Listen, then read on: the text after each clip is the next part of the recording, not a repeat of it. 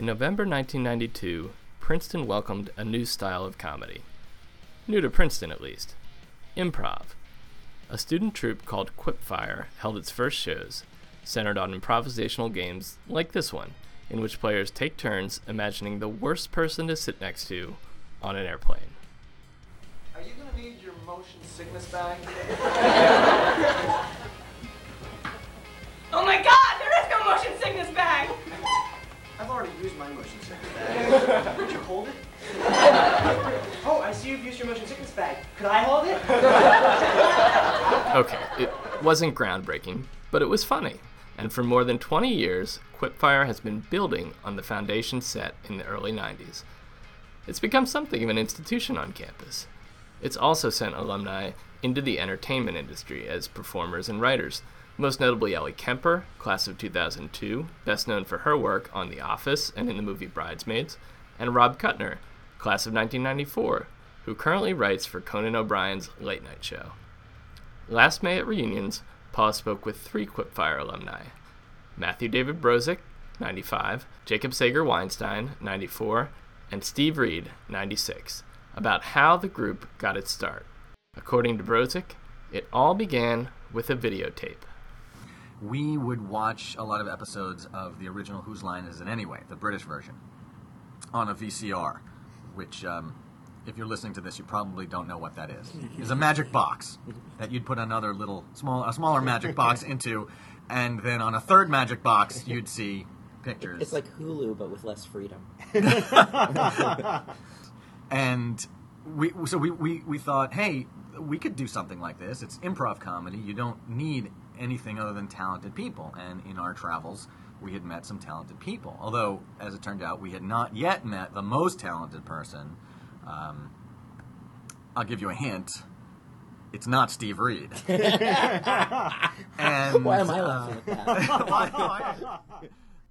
With $200 from the Dean of Students and a working name for the group, Brozick and his friends began recruiting members. At Firestone Plaza, there was a student activities fair, and we set up a table, and people would come around and say, oh, what is this Quipfire? And we'd tell them we were starting an improv comedy group, and several, I won't say many, but it was more than 2, and probably around 5 or 6, people would say, you have to find Jacob Weinstein. And I had not yet met Jacob, and we kept hearing about this guy, Jacob, who people would describe as brilliant, hilarious, hysterical, handsome, Jewish. So if I can just jump and tell my side of the story. So when you guys, there was an activities fair in front of Firestone Library. So I got an array of colorful costumes, fake beards, wigs, dresses, and I just kept walking by the tables and, oh, Jacob Weinstein, oh, I love him so much, you must put him in the group. So apparently it worked. Well, it sort of worked, because what I kept saying to people with increasing hostility, I think is the right word, is, you know what? If Jacob wants to come audition, Jacob can come audition. We're not going to go looking for Jacob. And thank God he did. Sager Weinstein was happy to get involved. The year before, he was part of another improv group called Spray Paint, which never staged a show. He credits Brozick and other founding members Brad Waller and Jeff Krause for turning their idea into an actual performing group, starting out in small venues where even a modest audience could fill the seats. But I think the first set of shows we did in the Forbes Black Box Theater, and we did 5 shows, and I think my parents and my brothers and my grandparents were there, so that's 6 right there. Reed says that the group had to define its own style.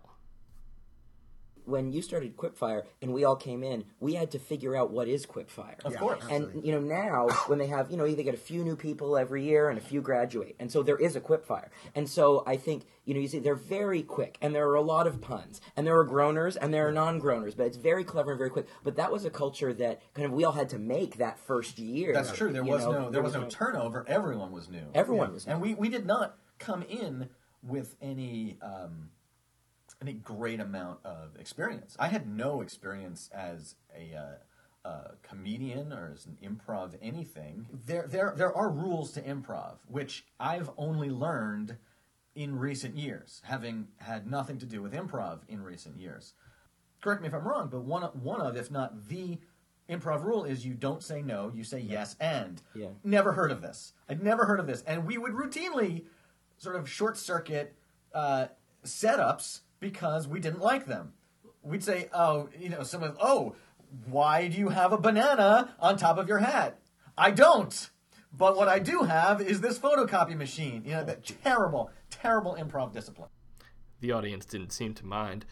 Before long, Quipfire had moved to Murray Dodge Theater, where it routinely sold out shows. We had a rule.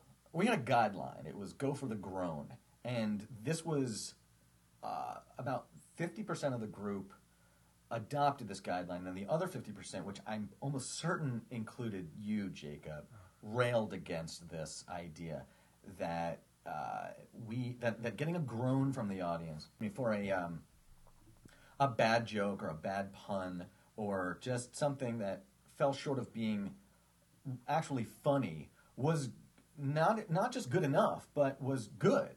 And I maybe I'm miscrediting this to you, Jacob, but I think you and probably Rob Kuttner, the two guys who probably understand comedy the best, would say, or at least the oldest. Yes, yeah. If nothing else, you guys are the oldest. Yes, the two of you who grew up with Sid Caesar and the 2,000-year-old man, Laurel and Hardy, right, and all the Yeah. silence. That's yeah, right. yeah. So what you learned from the Charlie Chaplin School of Comedy was not to do that. That you did not think that was a good aspiration. I had totally forgotten that discussion. I think that sort of now, maybe having had more experience with improv, I feel like I would argue less vociferously against that, because I think that one of the things that I think makes improv work is when you're not afraid to take risks.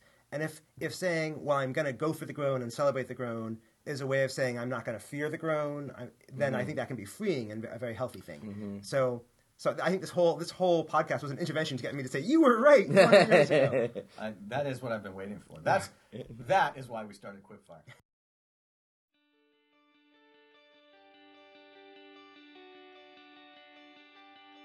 Recent Quipfire cohorts have been turning heads at competitions, placing second in last year's National College Improv Tournament in Chicago. The founding members are proud of what the group has become. They also took some personal lessons away from the experience. Comedy, like so many things, is a service industry. If you're not making other people laugh, then you're doing something wrong. You can't blame the audience for not liking your product, your comedy, your book, you can't always blame the judge for not liking your argument. While I was here, Quipfire was helped keep me sort of balanced and on an even keel as a person. And at different moments in my life, when things have been felt a little bit out of balance, I've gone back to improv, and so I'm still performing improv. I did it in high school as a fun thing. In college, it was really fun, and I made great friends, and it proved to be valuable for me as a stress relief. And now all of that I've now carried forward, and it's helpful to me in my life.